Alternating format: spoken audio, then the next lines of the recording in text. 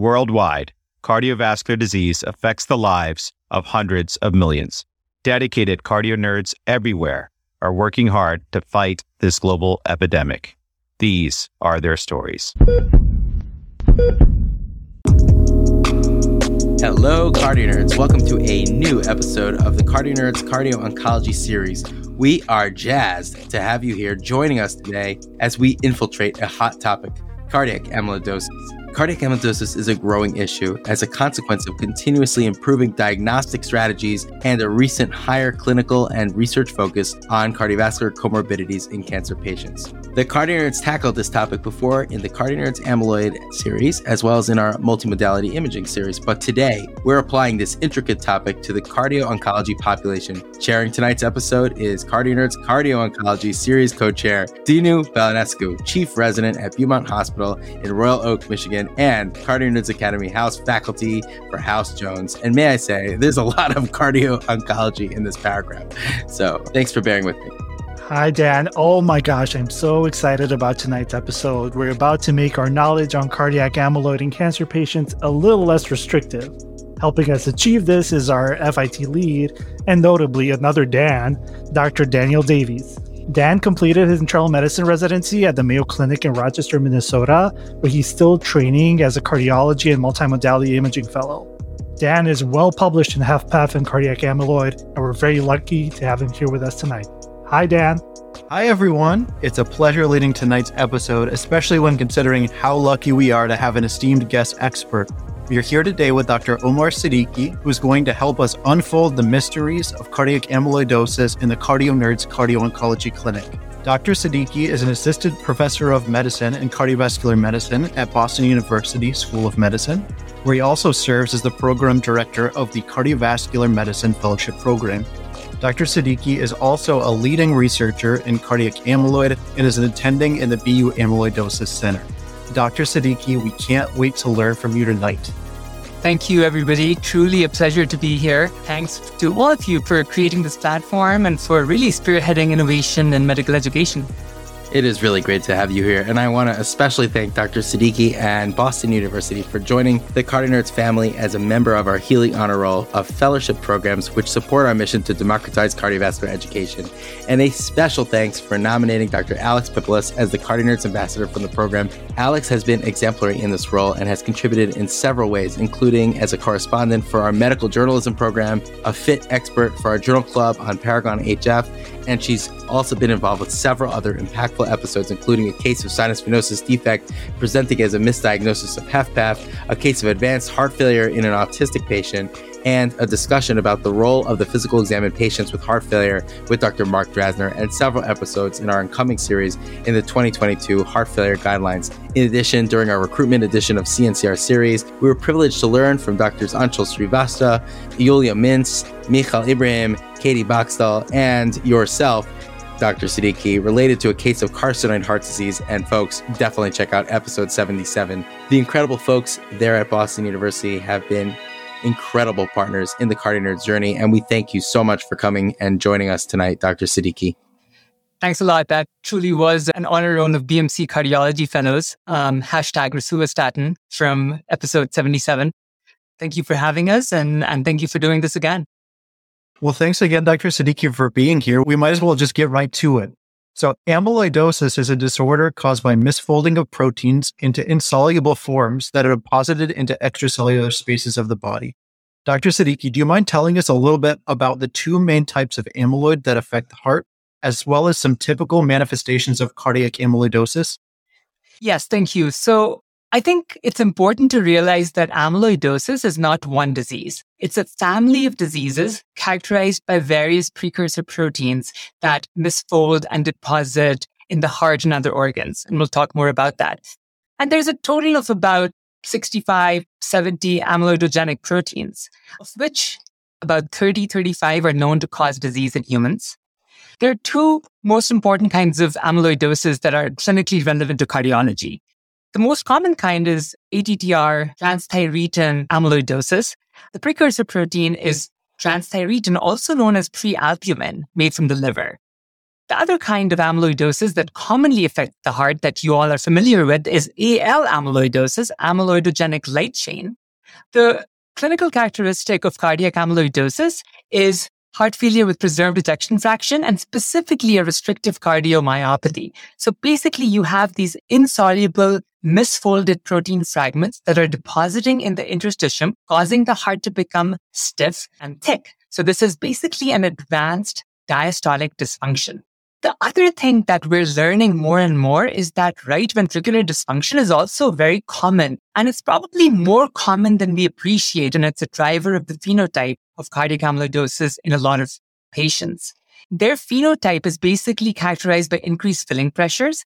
In addition to that, they have advanced valvular heart disease as a result of these protein fragments depositing on valves. They may also present with various arrhythmias. Atrial fibrillation is super common. And in addition, you can also get pericardial effusions, both from increased filling pressures as well as amyloid protein directly depositing in the pericardium.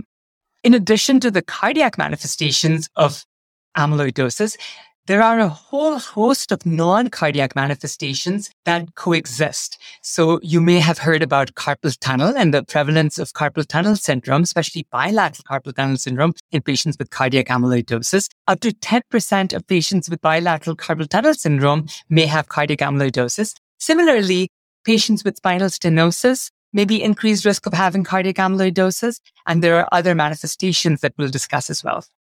Now, Dr. Siddiqui, traditionally HFpEF with restrictive physiology was deemed in many cases idiopathic or attributed to other cardiac conditions such as valve disease. But we just learned from you that we may be facing a chicken or the egg scenario in this age of increased amyloid recognition. Is HFpEF a consequence of other cardiac conditions, or are those conditions a consequence of unknown amyloid? Now, with that said, I did spend most of my training being told that amyloidosis is a rare condition, just to remember it for boards, but likely I'd never see a case at the clinic. But it doesn't seem that that's the case nowadays. Now, what do I and all the other cardio nerds out there need to know about the likelihood of encountering cardiac amyloidosis? That's an excellent question.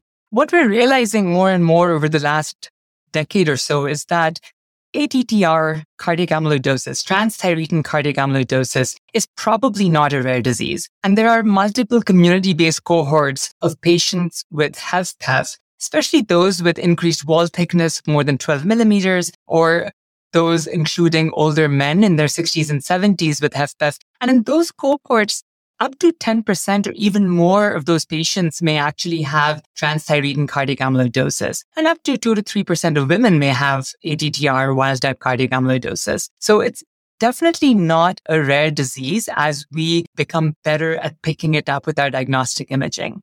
Fantastic points about the increasing recognition and prevalence of disease in patients with HFpEF. But it seems like there's a new paper published like every month about different associations between cardiac amyloidosis and different types of health conditions and heart conditions.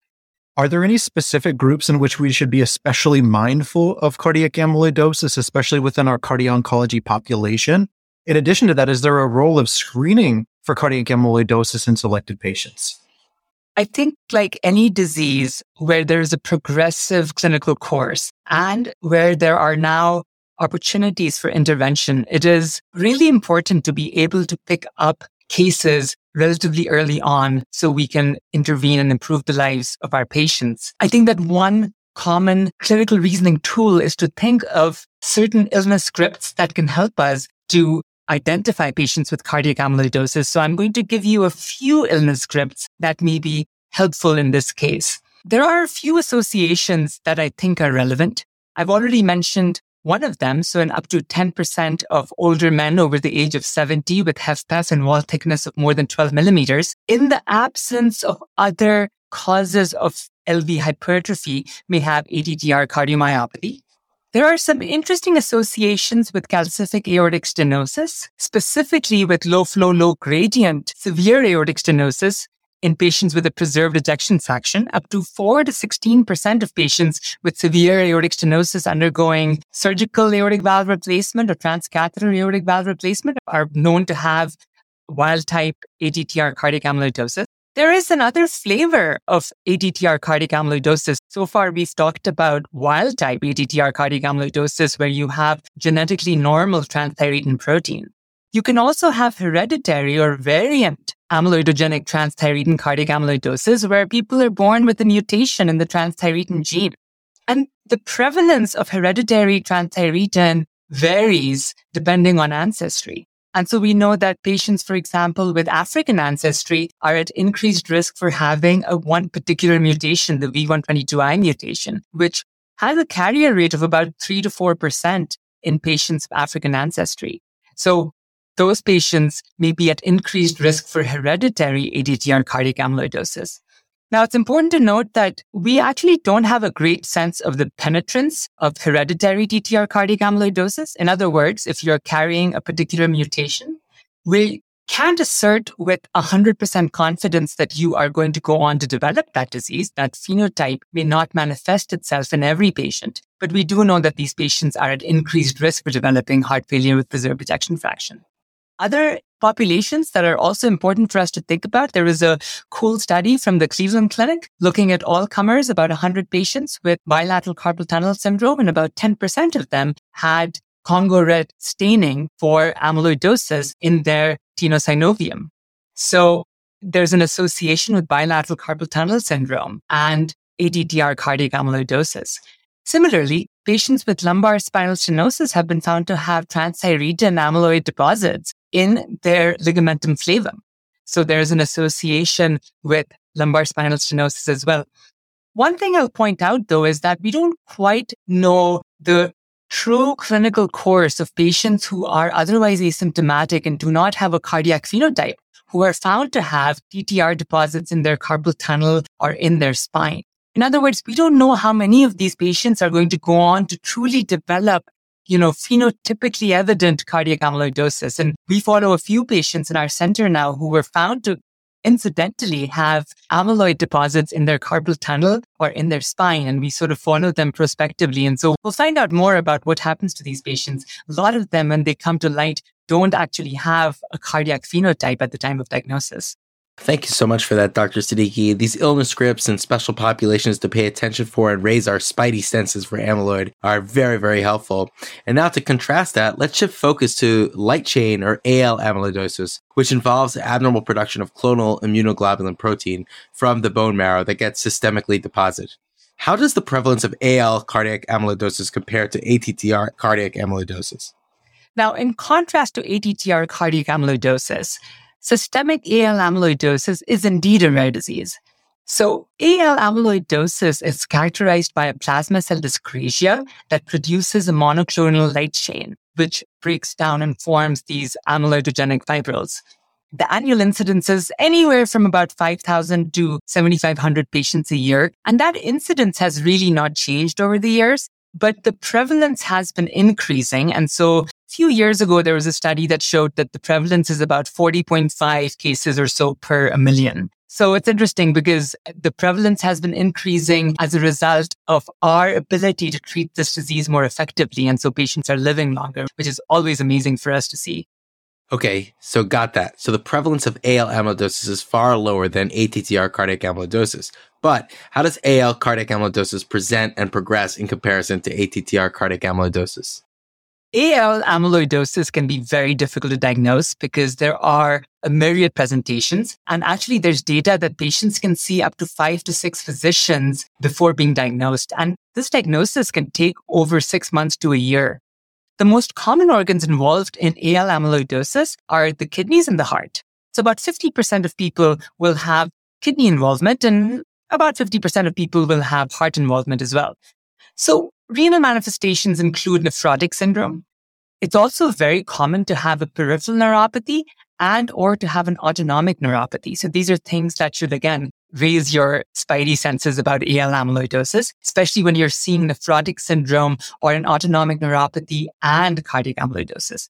The cardiac phenotype is similar to transthyretin cardiac amyloidosis in that you're dealing with a restrictive cardiomyopathy. You're dealing with drastically increased filling pressures, pulmonary hypertension, right ventricular dysfunction. One thing that is interesting to note in the context of cardiac involvement is that these light chains tend to be directly toxic to the myocardium as well. So cardiac amyloidosis patients who have AL cardiac amyloidosis tend to be sicker. They tend to present with lower blood pressures. They tend to have more frequent admissions for heart failure. At a lower wall thickness than TTR cardiac amyloidosis, they tend to present a more advanced phenotype. So, for example, a patient with ATTR cardiac amyloidosis may come to you with a wall thickness of 17, 18, 20 millimeters. And they will be symptomatic, but they will be kind of chronically symptomatic. In contrast, a patient with AL cardiac amyloidosis is going to be very symptomatic with wall thicknesses of 14, 15 millimeters. This is, of course, not a hard and fast rule, and there are plenty of examples of patients with severely increased LV wall thickness with AL amyloidosis. But in general, AL cardiac amyloidosis comes to light a lot sooner because it progresses a lot faster. Manifestations of systemic AL amyloidosis, it's important to note that these patients often present with macroglossia. So that's a great board question. And that's something that you can see on both the medicine boards as well as the cardiology boards. Somebody who presents with perhaps nephrotic syndrome and a restrictive cardiomyopathy who has a big tongue and they have difficulty swallowing or difficulty talking because of their macroglossia. That is a huge tip-off for AL amyloidosis. You actually get deposition of these amyloidogenic light chains in the tongue. You can also get periorbital hematomas, a very classic raccoon eyes, and that has to do with factor 10 deficiency. And then finally, one of the other things that we see with systemic AL amyloidosis is liver involvement. And so you can have hepatomegaly, you can have ascites, you can have liver synthetic dysfunction. So there are truly a myriad of presentations that you can see with systemic AL amyloidosis. Dr. Siddiqui, you gave us such a wonderful rundown of amyloid. It's truly a systemic disease, and our patients have multiple layers of complexity beyond cardiac disease. I do want to focus somewhat on our cardio-oncology population. Although I'm pretty much interested in cardio-oncology, I still have trouble remembering more about plasma cells than myocytes. So for those like me who are remembering more about myocytes, can you tell us about the association between the conditions such as myeloma, monoclonal gammopathy of undetermined significance, and AL amyloidosis? So yeah, that's a great question. And that's something for a cardiologist that is always very confusing. And it's something that I have been grappling with over the past 6 years, 7 years that I've been doing this as well. So MGUS is a common pre-malignant plasma cell dyscrasia. It's actually the most common plasma cell dyscrasia that there is. There's a prevalence of about 3-4% in the general population. And the prevalence of MGUS increases with age. MGUS can progress to AL amyloidosis. And so that's what's important about this is while this is a monoclonal gammopathy of uncertain significance, in some percentage of the population, anywhere from 5 to 10% of these patients may progress to AL amyloidosis. And there are some recent studies from Scandinavia that show that patients with MGUS who have a peripheral neuropathy may actually be at increased risk for having progression to AL amyloidosis. Indeed, they may actually have early AL amyloidosis anyway. So that's something to keep in mind is MGUS and a peripheral neuropathy can be a marker of progression to AL amyloidosis. Multiple myeloma is a rare blood cancer and it has characteristic signs. So you all may be familiar with the CRAB criteria of multiple myeloma. You can have hypercalcemia, renal dysfunction, anemia, bone lesions. And in the absence of these more classic criteria, you may have an increased prevalence of monoclonal plasma cells in the bone marrow up to more than 60%. You may see significantly elevated serum-free light chains. So this is a disease which is a malignant condition characterized by a large population of monoclonal protein. So that is in distinction to AL amyloidosis, where you also have a monoclonal population of plasma cells, but they are of lower prevalence. So less than 10% typically of these monoclonal plasma cells populate the bone marrow with AL amyloidosis in contrast to multiple myeloma. The other thing that's important to realize is that up to 10 to 20% of patients with multiple myeloma may have AL amyloidosis, and up to 10% or so of patients with AL amyloidosis may have multiple myeloma. So it's important to keep that in mind. Less so for the cardiologist, although it's important for us to have that at the back of our mind. But I think that for a cardiologist, it's important to be able to refer these patients quickly to a hematologist who are truly adept at differentiating between these plasma cell dyscrasias. Well, thank you for taking us on an amazing whirlwind tour of cardiac amyloidosis of transthyretin, AL disease, how it presents, what populations to worry about. But since we have you here, I wondered if you'd be willing to help me work up a patient that I recently saw in CardioNerd's cardio-oncology clinic that I was concerned might have cardiac amyloidosis. Absolutely. Let's do it. Perfect. Well, Mrs. Amy Lloyd is a 78-year-old woman who presented to the CardioNerd's general cardiology clinic with slowly progressive dyspnea exertion over the last 2 or 3 years. She had a history of poorly controlled hypertension, but she was recently able to come off all of her medications because her blood pressure got so much better. She was recently diagnosed with atrial fibrillation about 5 years ago, for which she takes rivaroxaban for anticoagulation, but a doctor recently tried to place her on metoprolol for rate control, and she had a syncopal episode, so she had to stop the medication right away. She has no other history of sleep apnea, diabetes, or other classic features, but did have a recent orthopedic surgery for a biceps tendon rupture while she was working at her farm. She's of Scandinavian descent with no family history of cardiovascular disease. On exam, Mrs. Lloyd had normal vital signs with a blood pressure of 105/70, a heart rate of 55, and a BMI of 26. Her exam was otherwise remarkable for an elevated JVP, an irregularly irregular rhythm, and bibasilar crackles in the lungs. Now, Dr. Siddiqui, are there specific historical clues in this case or others, as well as other specific exam features that tickle your spidey senses when you're evaluating a patient for cardiac amyloidosis? Yeah, this is a really interesting case and very similar to patients that I'm going to see in my clinic tomorrow. There are a few things that raise our concern for cardiac amyloidosis. And again, sort of hearkening back to the illness scripts that we talked about. So this is an elderly patient. This is somebody who is female. And we know that ATTR wild-type cardiac amyloidosis is more prevalent in males, and the male-to-female ratio is about 20:1. But females are definitely at risk as well. This is somebody who's of Scandinavian descent. And what's interesting about that is there are certain transthyretin mutations that are associated with certain ancestry. So we've already talked about African ancestry and the prevalence of the V122I mutation. There are a few mutations of transthyretin that are prevalent in Scandinavia. One of them that is the most prevalent in Sweden is the V30M mutation. V30M is interesting because you also see it in Portugal and Japan, but you can also see it in other parts of the world. So this makes you think a little bit about hereditary amyloidosis. This patient is also interesting in that she has an intolerance for medicines that we use every day in cardiology clinic. All of us have placed countless patients on metoprolol for rate control. It's a very mundane part of cardiology. But this patient is intolerant to beta blockade for rate control. And this is something we commonly notice in cardiac amyloidosis. Medications that we use to control heart rates, like beta blockers and calcium channel blockers, are not tolerated in this disease. The thought is that because you have a restrictive cardiomyopathy, these patients are often using tachycardia to augment cardiac output. They also have an inability to augment cardiac output appropriately with exercise. And so beta blockade hinders their ability to augment cardiac output further. Calcium channel blockers, which you didn't mention in this case, but I'll just say as a quick aside, are also very interesting because we know that the non-dihydropyridine calcium channel blockers may actually complex directly with amyloid fibrils and cause local toxicity and cause significant bradycardia or heart block in these patients. The other interesting feature of this case is atrial fibrillation. Now, atrial fibrillation is obviously common in the population, and 1 in 10 people in their 80s may have atrial fibrillation. Atrial fibrillation, however, is exceedingly common in patients with cardiac amyloidosis, so much so that the vast majority of these patients will probably develop atrial fibrillation at some point.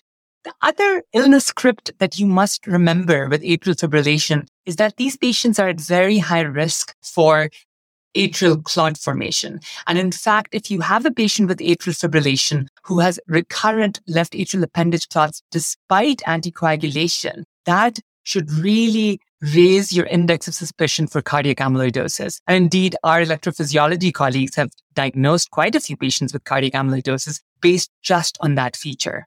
The other thing here that's interesting is that she's presenting with progressive heart failure symptoms and on physical exam has signs of elevated filling pressures. Now, you might think that she is volume overloaded, and she may well be volume overloaded. But one thing to remember with cardiac amyloidosis is that we tend to conflate pressure and volume in heart failure. But in this case, signs of pressure overload are actually related to poor compliance of the ventricles. And while these patients may be volume overloaded and we do try to diurese them, sometimes we're not effective in doing that because they need to fill at a higher filling pressure because of their non-compliant ventricles. Well, those were fantastic things to keep in mind for a patient like this or other patients that we see in clinic. Let's talk a little bit more about Mrs. Lloyd's presentation. So we got a chance to go through her ECG, echo, and labs that were pre-ordered prior to our consultation. It looked like multiple ECGs showed persistent rate-controlled atrial fibrillation with a heart rate of 50s to 60s, even off of that metoprolol, and the ECG voltage was normal. Her echo showed an ejection fraction in the range of 55 to 60%. There was severely elevated left ventricular filling pressures, as well as mildly increased concentric wall thickness in the range of 13 to 14 millimeters.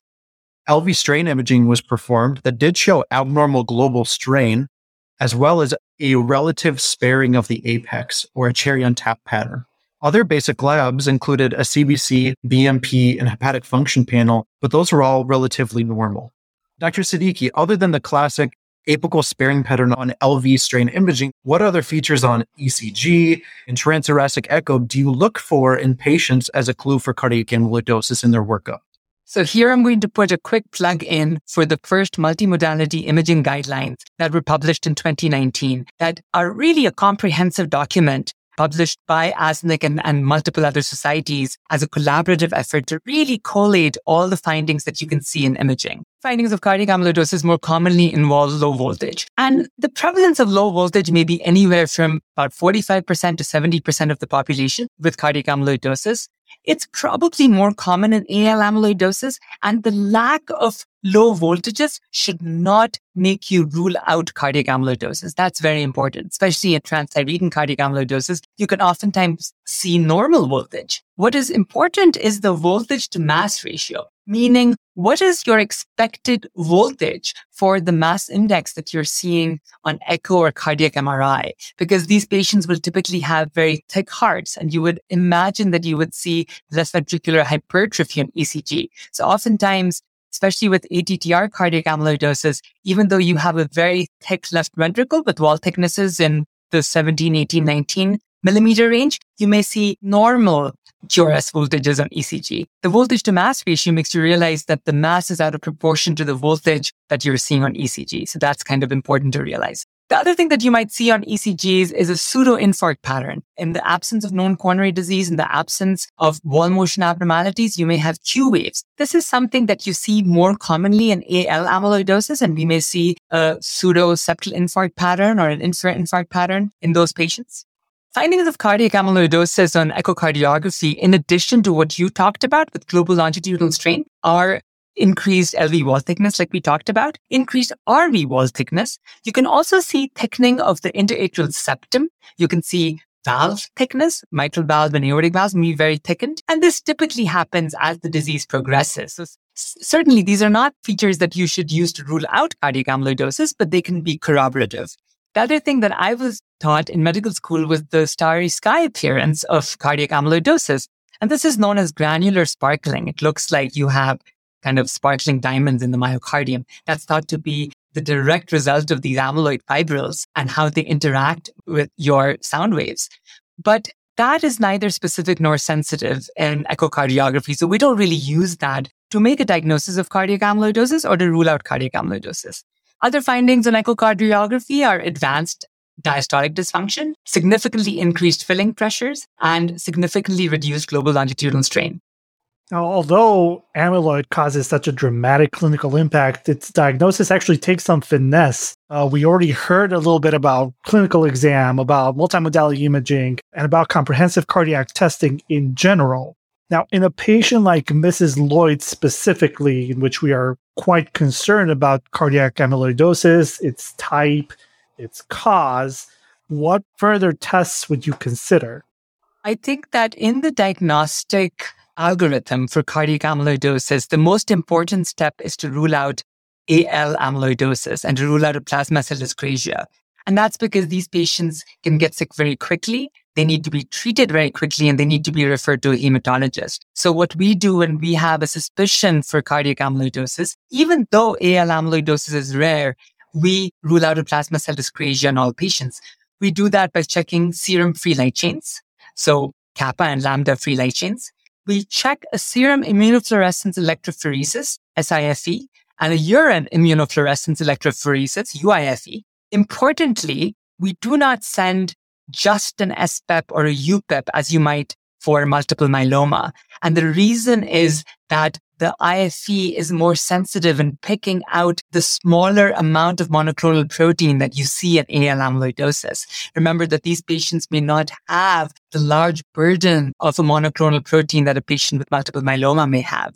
If there is no plasma cell dyscrasia, then we have bone scintigraphy, like pyrophosphate scan in the United States, DPT in Europe, that is helpful for diagnosis of ATTR cardiac amyloidosis. But it is critical to rule out a plasma cell dyscrasia because you can pick up quote unquote false positives on bone scintigraphy in the setting of AL amyloidosis.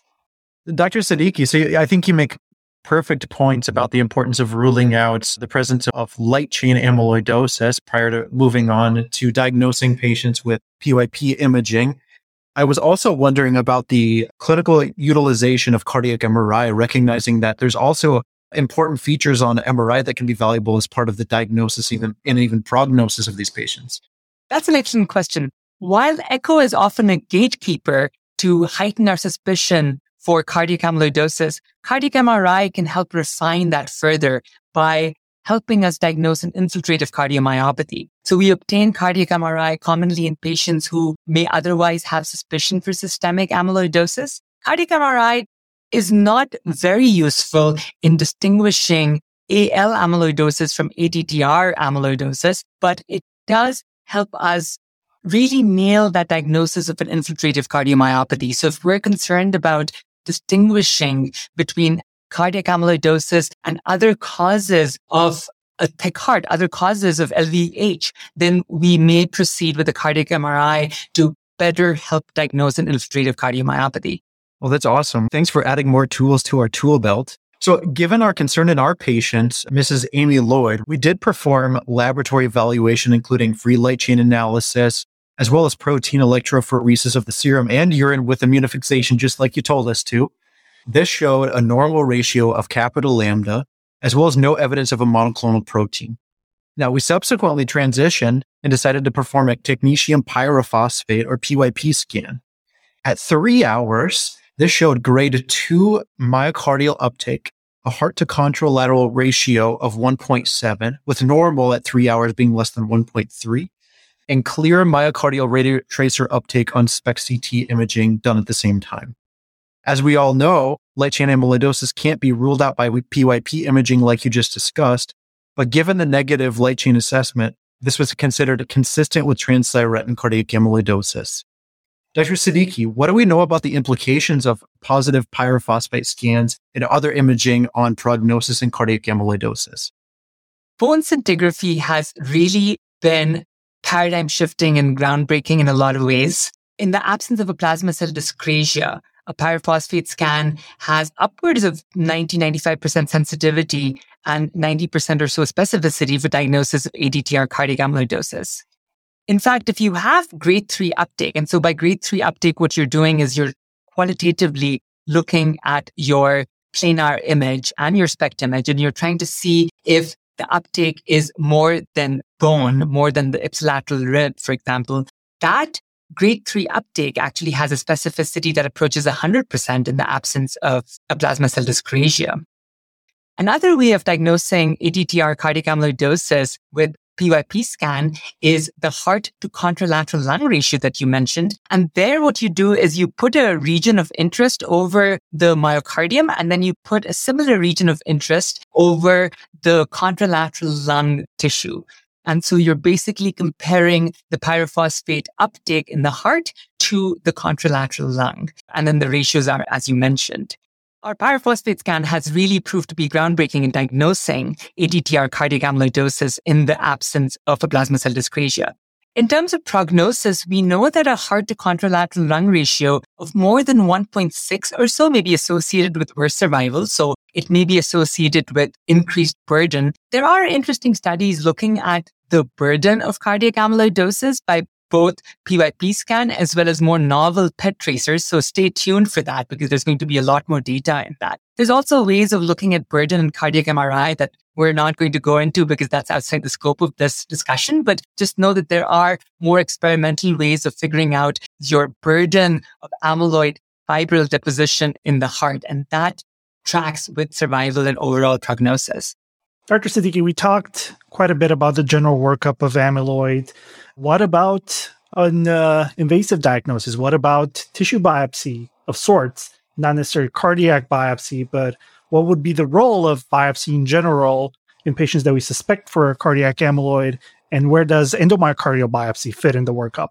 So endomyocardial biopsy has had kind of an interesting evolution in the management of amyloidosis. About a decade ago, maybe even 5 or so years ago, every patient with cardiac amyloidosis ultimately arrived at a diagnosis because of a tissue biopsy. And in AL amyloidosis, you still need a tissue biopsy, either an abdominal side aspirate or a bone marrow biopsy or a kidney biopsy if the kidneys are involved. In ATTR cardiac amyloidosis, because of the advent of bone scintigraphy like PYP scans, we have been able to quite successfully make a non-invasive, non-biopsy diagnosis if we can rule out a plasma cell dyscrasia.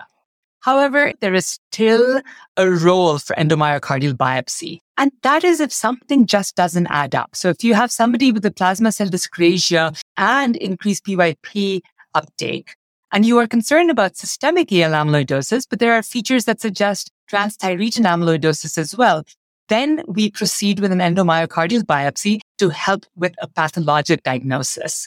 And there are cases, and these are very uncommon, but there are definitely cases of patients who might have both, as patients with systemic AL amyloidosis and ATTR cardiac amyloidosis. Very rarely you might have both in the heart. That is exceedingly rare. And the third possibility is, we've spent all this time talking about AL amyloidosis and TTR cardiac amyloidosis, but there are, 30 other possible precursor proteins. And so every now and then we pick up beta-2 microglobulin amyloidosis or fibrinogen amyloidosis. So there are other kinds of amyloidosis precursor proteins that we might pick up. And so certainly in cases that just don't add up, where there are non-biopsy markers of various kinds of diseases, endomyocardial biopsy may be helpful in nailing a diagnosis. That was such important and helpful information, not only understanding how do we use the tools that we're already using non-invasively to understand our patient's prognosis, but also recognizing that even in the current state of medical diagnosis, especially with TTR with PYP scans, that there's definitely still a role in these patients that just don't quite add up of pursuing endomyocardial biopsy. I think that's really helpful. In our patient, it seemed like everything was pointing in the direction of saying that this was most likely a TTR patient with cardiac amyloidosis and associated HFpEF. We did pursue genetic testing for abnormal variants like you had briefly discussed before with the question of her Scandinavian heritage and being a woman. However, there was no significant abnormality, no abnormal variants in the TTR gene suggesting that this is wild-type disease. The patient was then started on the medication tafamidis. Do you mind telling us a little bit about tafamidis and some of the other TTR-specific therapies, as well as how they impact patients and their outcomes? This is really an exciting time to be practicing in this field. We have several therapeutics, both commercial and experimental, that help target the process of amyloidogenesis in transthyretin at various steps. So we know that transthyretin is a protein that's made by the liver. It circulates in the body as a tetramer, which breaks down eventually into monomers that misfold and then deposit as these insoluble fibrils. And at every step in the process, we can intervene and prevent that process of amyloidogenesis. Tafamidis is the only FDA-approved drug for ATTR cardiac amyloidosis. It really is a breakthrough in that regard. It is a TTR stabilizer. So it binds to the transthyretin tetramer, stabilizing it and slowing down the rate of dissociation. So there's one randomized controlled trial that you are all probably familiar with, and that's the ATTR-ACT or the ATTRACT trial that was published in the New England Journal of Medicine. That was a randomized controlled trial of about 440 patients that assigned patients to either placebo or 2 different doses of tafamidis, either 80 milligrams or 20 milligrams, for a total of about 30 months. And it was an interesting hierarchical method of assessing outcomes, both all-cause mortality, followed by frequency of cardiovascular hospitalizations. And this was a statistical method known as the Finkelstein-Schoenfeld method. It basically showed that all-cause mortality and cardiac hospitalizations were significantly decreased in patients who received tafamidis, in all comers who received tafamidis, compared to patients who received placebo. In subgroup analyses, patients who received tafamidis 80 milligrams had a more significant decrease in mortality, as did those patients who had earlier disease, NYHA class 1 or 2, and those who were younger, as well as those who were wild-type cardiac amyloidosis. But it's important to note that most of them were wild-type cardiac amyloidosis in this study. So based on the ATTR-ACT trial, tafamidis was approved by the FDA. We use tafamidis as first-line therapy for patients with ATTR cardiac amyloidosis, particularly those with wild-type ATTR cardiac amyloidosis and those with hereditary ATTR cardiac amyloidosis without significant neuropathy. What I tell patients, though, is that this is a TTR stabilizer preventing further deposition or slowing down further deposition of amyloid protein. However, you've already had amyloid protein deposit in the myocardium, and that's why, these patients are often presenting with advanced restrictive cardiomyopathy. That amyloid protein that has already deposited will continue to manifest the phenotype of cardiac amyloidosis. So this is another way of saying that a lot of patients who get started on tafamidis don't actually feel better. And so it's very important to manage those expectations. Our goal in starting somebody on tafamidis is to slow down progression, ideally to prevent progression, but progression unfortunately remains inevitable in this disease. And so people will progress, but our hope is that we're slowing down progression and that people will be able to live longer and enjoy a better quality of life. But it is really important to counsel your patients on the fact that they may not feel better. Our hope is that they just don't feel worse. There are other therapeutics that are also very interesting. And in the cardiac amyloidosis space, these are approved for patients with hereditary amyloidosis causing a peripheral neuropathy. These are known as gene silencers. And there are 2 ways of silencing the TTR gene. So the idea is to intervene at the level of messenger RNA and prevent translation into transthyretin protein. One mechanism is short interfering RNA or small interfering RNA. And these are drugs such as patisiran, which is the oldest small interfering RNA, and that was shown in a randomized trial to stabilize neuropathy and actually improve neuropathy in some patients. There are other versions of this drug. Most recent version is something called vutrisiran, which, unlike patisiran, is a subcutaneous injection. Patisiran is an IV infusion. The other class of TTR silencers are the antisense oligonucleotides. And the major drug in this class is inotersen, which was also tested in a randomized trial and showed to stabilize neuropathy in patients with a peripheral neuropathy due to hereditary amyloidosis. Both inotersen and patisiran are FDA approved for patients with hereditary ATTR amyloidosis causing a peripheral neuropathy. There are next generation therapies that are also being tested currently, and they're super exciting. So I talked about how we are trying to prevent further deposition of amyloidogenic protein, either through TTR stabilization with tafamidis or with TTR gene silencing and preventing production of the TTR protein by small interfering RNA, patisiran, or antisense oligonucleotide, inotersen. But what about the amyloidogenic fibrils that are already deposited in the heart, right? Those are going to keep causing remodeling, and you're going to develop atrial fibrillation and advanced heart failure. There's interest now in targeting those fibrils by developing antibodies that can essentially leach out that protein and dissolve them. So this line of therapies were developed because of observation that there are some patients, particularly with AL amyloidosis, who, when successfully treated, may actually show signs of improvement with a reduction in LV wall thickness.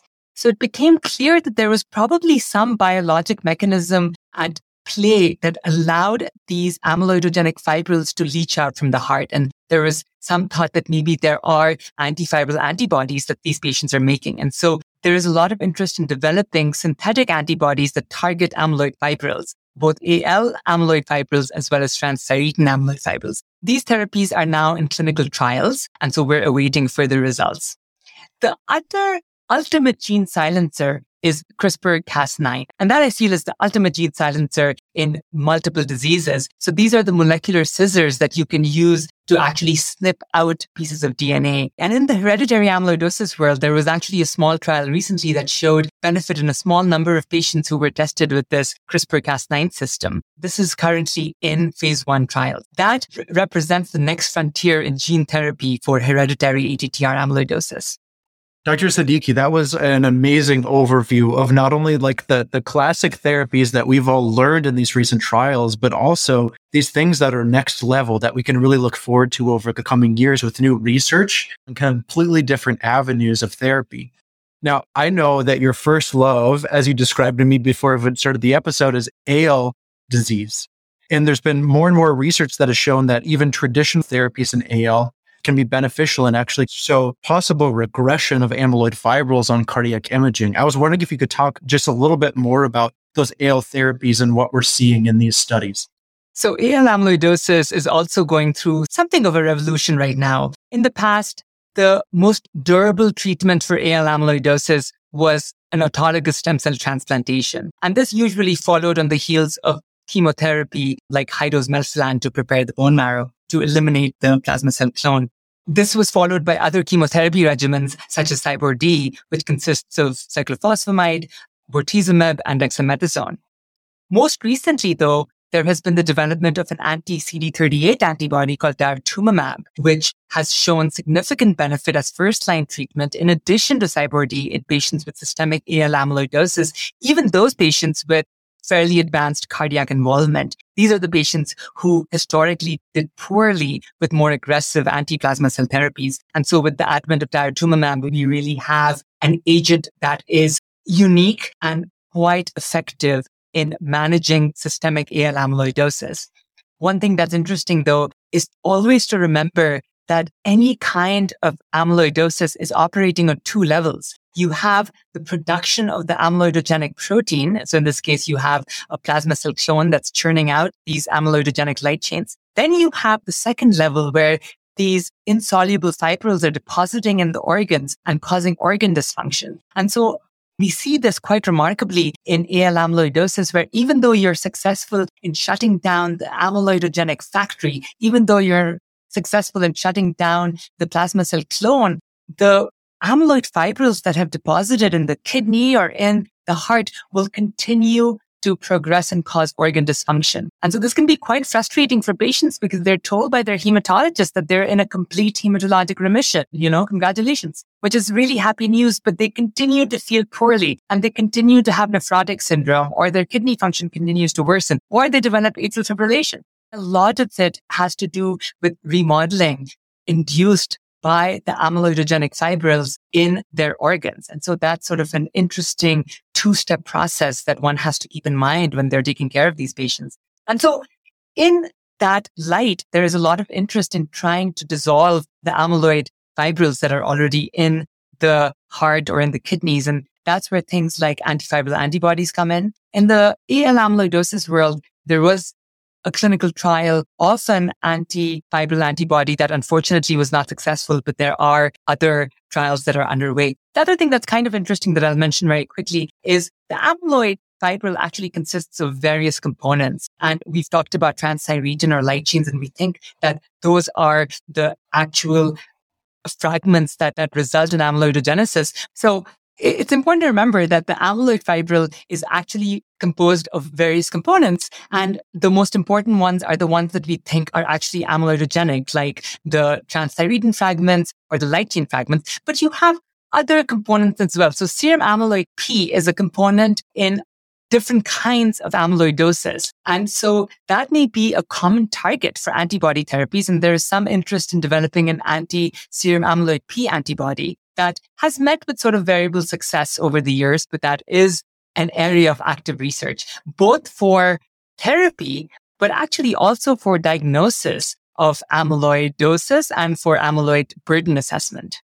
Well, Dr. Siddiqui, it definitely sounds like this is an exciting time, but also that we have what to look forward to down the pipeline to see how we can both prevent the production of the abnormal protein, but as well as try to clear it so that we can help our patients halt the disease and also help them have symptomatic improvement. This comes up whenever we're discussing new and novel agents and exciting things that hit the market. There's definitely a clear benefit of therapy as you described, but there's also been a lot of discussion about the cost of these medications. In your practice and experience, is the cost a barrier to therapy for these patients? With the advent of tafamidis came the term financial toxicity. It was the most expensive cardiovascular therapeutic on the market, priced at around $225,000 a year.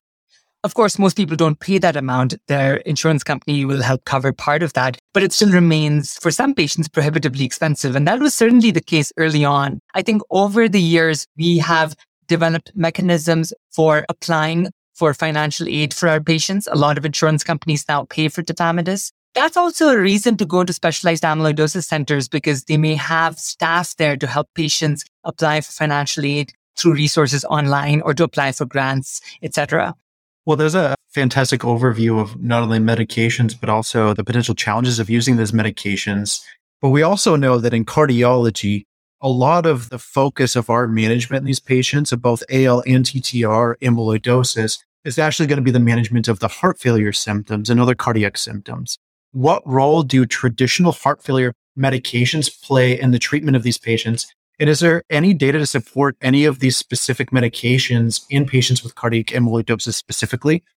I feel that a large part of my practice consists of discontinuing traditional heart failure therapies. And that's because, and for reasons that we sort of alluded earlier, patients are fairly intolerant of therapies such as beta blockade because, like we said, they are often dependent on their heart rate to augment cardiac output. And so blocking a tachycardia response can actually result in poor exercise tolerance, increasing fatigue, etc. We also see that patients have a profoundly hypotensive effect often to the ACE inhibitors and angiotensin receptor blockers and ARNI. And so those medicines are also poorly tolerated. We also don't have great data to support a mortality benefit with these drugs in cardiac amyloidosis, unlike in HFrEF and to some degree in HFpEF. There are a few caveats. We do use, so our cornerstone of therapy is furosemide or torsemide. So we use loop diuretics to alleviate congestive symptoms and help people feel better. Spironolactone is something that we actually use quite commonly as adjunctive therapy, as a potassium-sparing diuretic. And also there is some data over the past couple of years looking at the TOPCAT trial and looking at the subgroup of patients who were felt to be more consistent with cardiac amyloidosis. So these are patients who had increased LV wall thickness, who had reduced mitral annular S' velocities of less than 6 centimeters per second. These patients had a worse prognosis, as you might imagine, as compared to the overall TOPCAT population. But they had a similar magnitude of benefit with spironolactone. So this is a signal that deserves to be followed further, but maybe spironolactone does have a role in this population, and it's certainly something that I use quite liberally with my patients, renal function permitting. There's also a lot of interest in the SGLT2 inhibitors, and these are drugs that we're basically adding to the tap water at this point. But there are preliminary studies and kind of smaller studies showing that patients with cardiac amyloidosis tolerate these therapies effectively. Whether or not these therapies are beneficial is something that needs to be studied further. There was some concern that given that these drugs may increase diuresis, that they may not be tolerated as well in cardiac amyloidosis, but it sounds like they are. So this is also something that we are excited about studying, and perhaps these are drugs that may result in preventing adverse remodeling in this cohort. The other thing that we think a lot about in this population is the risk of cardioembolic events. We know that atrial fibrillation is exceedingly common in patients with cardiac amyloidosis. And these patients have a cardioembolic risk that is not adequately captured with their CHA2DS2-VASc score. So this is something where you will start patients with cardiac amyloidosis and atrial fibrillation with anticoagulation, regardless of their other risk factors for cardioembolic events. The other line of investigation that is fascinating is looking at atrial infiltration with these amyloid fibrils and resultant atrial electromechanical dissociation, this results in stasis of blood in the atria and promotes blood clot formation, even in sinus rhythm. And so we're trying to figure out ways in which we can better predict this. There were studies from about 10 years ago looking at transmitral A velocity in the AL amyloidosis population and how that actually associates with an increased risk of cardioembolic events, even in patients with sinus rhythm. There is now interest in looking at left atrial strain and how diminished left atrial booster function may be associated with cardioembolic events, again, in sinus rhythm. So we're trying to refine our risk stratification for intracardiac clot formation in patients who may not even be in atrial fibrillation. Wow, what a fantastic discussion. Dr. Siddiqui, thank you so much for teaching us about the approach to newly diagnosed amyloidosis. We tackled so many topics today, from types of amyloid to its role in cardio-oncology, its clinical presentation, comprehensive imaging and tissue diagnosis, and novel therapies. It really is an exciting time to be caring for amyloid patients. I know my heart is fluttering right now in excitement, but we cannot possibly end this episode without asking you, Dr. Siddiqui, what makes your heart flutter? I think a lot about food. I'll throw out a recommendation here. If you guys are ever in Boston, there is a bakery called Flower Bakery. It's like all over Boston, but I go to the one in the South End, and they have the best lemon ginger scone in the world. So this is something that I think about as soon as I wake up in the morning. And a latte and a lemon ginger scone, on a fall day in Boston really hits the spot. So I would highly recommend it. Thanks for that recommendation, Dr. Siddiqui. It is duly noted. We were so lucky to have such a phenomenal crew staffing the cardio-oncology clinic tonight. Dr. Siddiqui, thank you so much for being with us. Thank you to the Dans for coordinating tonight's episode. You guys are awesome. Please stay tuned for the next episode in the Cardio Nerds Cardio-Oncology series.